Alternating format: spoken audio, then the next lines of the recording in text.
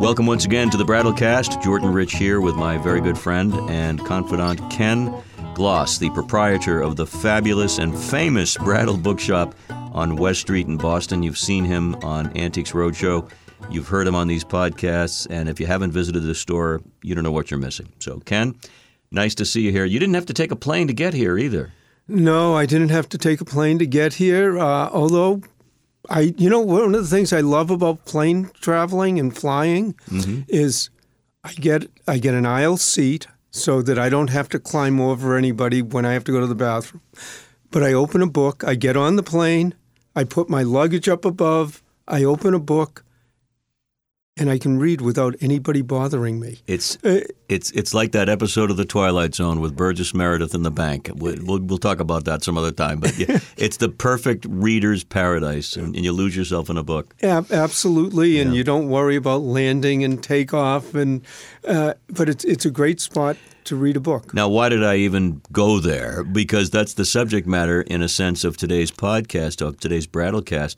It has to do with books about space and air travel and so forth, and you have one in particular. I got one in particular, Travels in Space, and this book is printed in 1902. Whoa. So that's even before the Wright brothers, they were just beginning to get going. And a history of aerial navigation. Now, a lot of people, they think of space travel or air travel as starting essentially with the Wright brothers in 1910. You can go back to almost the 1700s and people were going up in balloons and managing that. But they were also, around the late 1800s, a lot of people were trying to get gliders and figure out how to do air travel. And there were actually, it wasn't just the Wright brothers. There were a number of different groups or people trying to figure out in other countries too, in France and elsewhere. Yeah. So this book sort of leads into that a little. They have pictures of balloons going up, but balloons were a big deal then. But here's a man with it almost looks like something Leonardo da Vinci would do, but you have pedals and it's person power by pedaling, and it would bring. Here's a blimp that literally there's a little bike at the bottom. I think most of us have seen the silent films of all the failures before the Wright brothers. All those crazy contraptions. So this book really, in 1902, is cataloging a lot of it. And probably, there's a little bit of everybody. Even now, you watch Star Trek. You watch Star Wars, and it's still the unknown, the going out. And this sort of brings that, I'm sure, to people. And this did it from a, quote, factual basis, although some of it worked and some of it didn't work. Right. Well, at the same time, around the same time, you had two prolific science fiction writers, Jules Verne and H.G. Wells, and they were rocketing in their stories people to the moon and War of the Worlds and all that kind of stuff. Oh, yeah, absolutely. So, there was the beginnings of it. And, of course, even when you see in earlier times the cannons shooting out cannonballs, well, they went a long way. Or in the ships, with cannons and being able to bombard towns and cities, that's one step away from putting something else in that will go further and further. So that's one of the great things. And we get collections like that in. And some of the books, especially when you get back into the early aviation, can be quite valuable. We one time, this was an interesting item. There was a man who was interested mainly in the history of the West, but they had a college in the Midwest got his books and said, we've taken out what we want, but we can't use it all. Somehow they got in touch with me. They sent a few pictures. We said, well, yeah, that looks good. And we bought a bunch of the books. And then they said, there's 6,000 books in Medford, Oregon. And I said, well, it's sort of hard to look and see. And they sent, again, a few sample pictures. And I said, okay, I'll buy these for $50,000 sight unseen. Whoa. Just from the pictures. Yeah. And then it was another $10,000 to get them shipped from the West Coast, and I'm all the time saying, I think this is good. I think it's going to be right. I think it will work. They were thrilled because they actually were paying a lot of money in storage, and they wanted to get a fair price. They had gotten a few bids, and when we got them in, we started unpacking the boxes and unpacking, and a lot of them were about the cattle industry, about San Francisco, about the West Coast, almost anything you can think about the West. And then there were two little boxes. They were boxes that were specially made to hold small books and pamphlets. And I opened them up, and one of them is a book by the Wright brothers in 1903 on the theory of flight. And then the other one was in 1904. These were some of the very, very first publications, printed things that the Wright brothers ever put out. They're little pamphlets. I mean, if you didn't know what they were, you just toss them away. When at the time, they were just meant to be read, disposed of, and all of this. Incredibly rare. So we have 6,000 books on a trailer truck full of books, and you have these two little pamphlets that paid for the deal. And That's which great. made the rest of it real easy, because if I was going through everything else and saying, oh, okay, this is worth $10, this is worth $20, oh, wait a minute, we've got one here worth $100. It takes a long time to get up to $50,000, $60,000. But once you've sold enough, and this is with many collections that we buy, once I've reached the point and I go, well, we're even on this, which means everything else is profit. It actually, a lot of times then, if someone comes up and they're buying a lot, I say to them, look, or they say to me, look, we're buying a lot, can you do a little better? And I'm figuring, yeah, it's all profit, especially if they ask nicely and are friendly. And since the topic is space, yes, I'm going to just take a little side venture here. You have to know when you're ordering in from Oregon 6,000, maybe 10,000 books that there's room in the building for all these books, right? Well, what we do sometimes on lots like that, and I'm very careful about it, we will actually get a temporary storage area. Okay. But we budget that in, because when you get a storage area like that, they can cost $300, $400, $500, $600 a month. Well, 5-6 months. That adds up. It adds up fast. And this is getting off subject. I'm going to get back to space in a little while. I think this is interesting. We one time there was a big storage area right across the street from MIT called Metropolitan Storage. It had been in business for probably 150 years. But MIT bought the building recently, and the storage area was moving out, and they were going to convert the building. We got called into one storage area, and I'm sure this was not, an anomaly. I'm sure there were loads of them. The people had that storage area, and it was a big one, for about 40 years and had been paying each month. Probably had paid well over $100,000, $150,000 in storage fees. The stuff in there was junk, literally. But the family put the stuff in there. Probably nobody ever really bothered. They just automatically were paying the bills. And that made a huge impression on me, that most stuff that you stick in these storage areas, you could throw it all away and buy it new for less than you can do it. So I tell people to be really careful, because the storage areas work well when you're moving, when you get a large lot like we do, when there are things in there that are sentimental. But be really careful. And I guess the storage area people... That's why they call them storage wars. And they actually do really well, but they serve a very good purpose.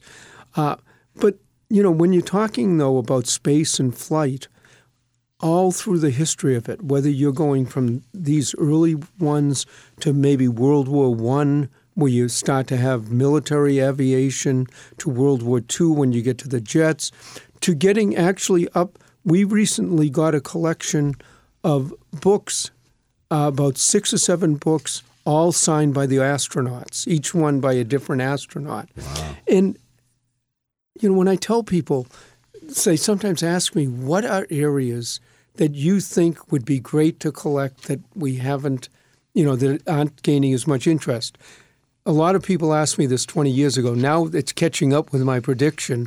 But space travel and space is just an area that, even though it's gone up tremendously in value, I think it's going to continue to go up because it's the new frontier. Well, when you have Captain Kirk himself in space at 90 years old, and you got the private enterprise doing it. You know what's interesting about this book, just one of many, Travels in Space, the fact of the matter is, at that point in time, there was probably no better history of all the machines prior to the Wright brothers. So it's a living history. You probably couldn't or wouldn't bother to do that kind of history today. So it exists as it is. Well, I think people probably would go back and do it, but this is in the time. So it's also, when you read a history from this period about the period, it's sometimes different than when you're looking back at it 100 years ago. It feels like current events. It feels like exciting new developments, and that just focus of where it's coming from. That's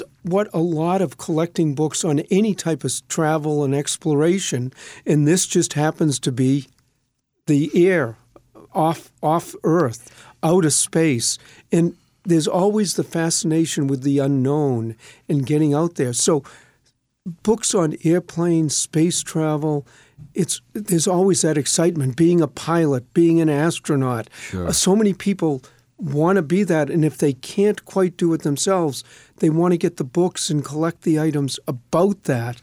And that's why it's a great area of collecting. And it's called Travels in Space, and yet there were no such things as, quote, astronauts thought of necessarily, except in science fiction.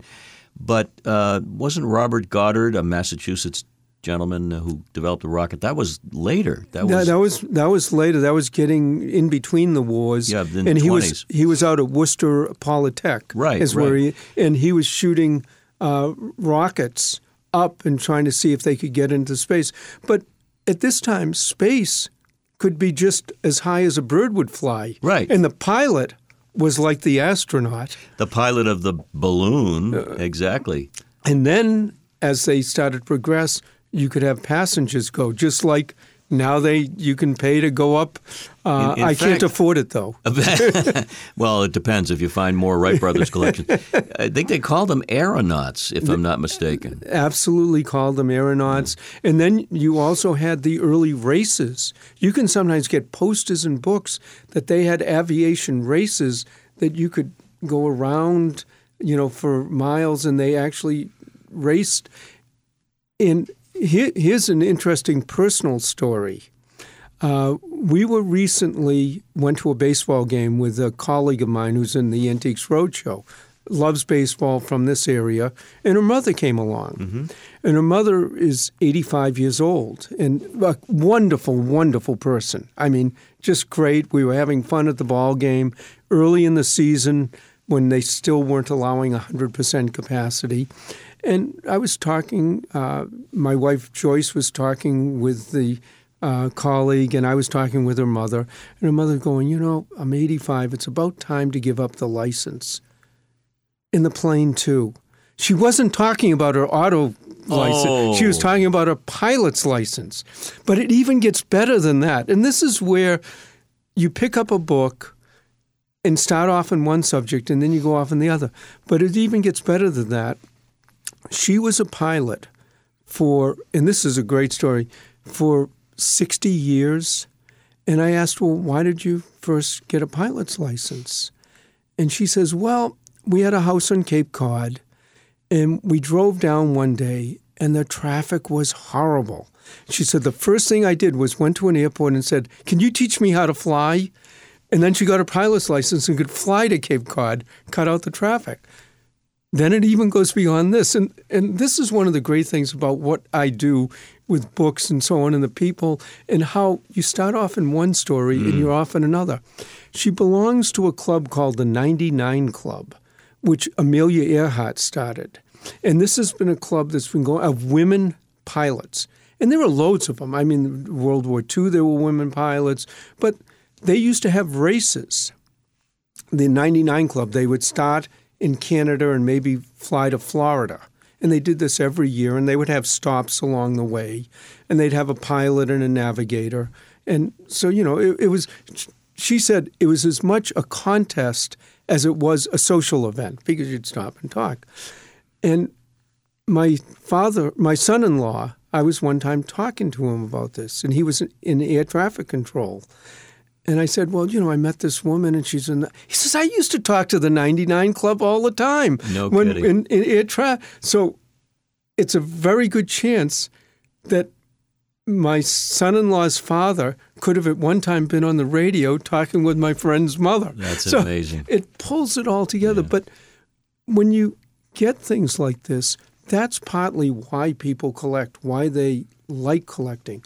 It's not only an area that they have passion about, but they meet people who have the passion about it. They meet friends. Then there's always, in a way, the hunt, the flying out to yard sales, library sales, auctions, now going online and looking for Travels in Space by Sir Hiram Maxim. You don't know who's listening to the podcast might go, I've been looking for that book for a long time. So it's that joy and that interest in the subjects and what you study and what each little nook and cranny of knowledge and who's interested. And that's one of the things that people like, one of the things we have. And I could probably walk through my store and just pull out almost any book, and there's a story. As we've heard, there are thousands and thousands and thousands of books, which means we've got about 1,000, maybe times 10 podcasts to get through before we even scratch the surface. You can't even scratch the surface. But what I will say to people listening is you can sometimes, when I do a talk, people ask me questions. And I said, I can answer any question and probably go off on a tangent on anything because that's what books are. So if anyone's listening and they have a book like this or some subject and topic that they want to talk about, send me an email, get in touch, come into the store.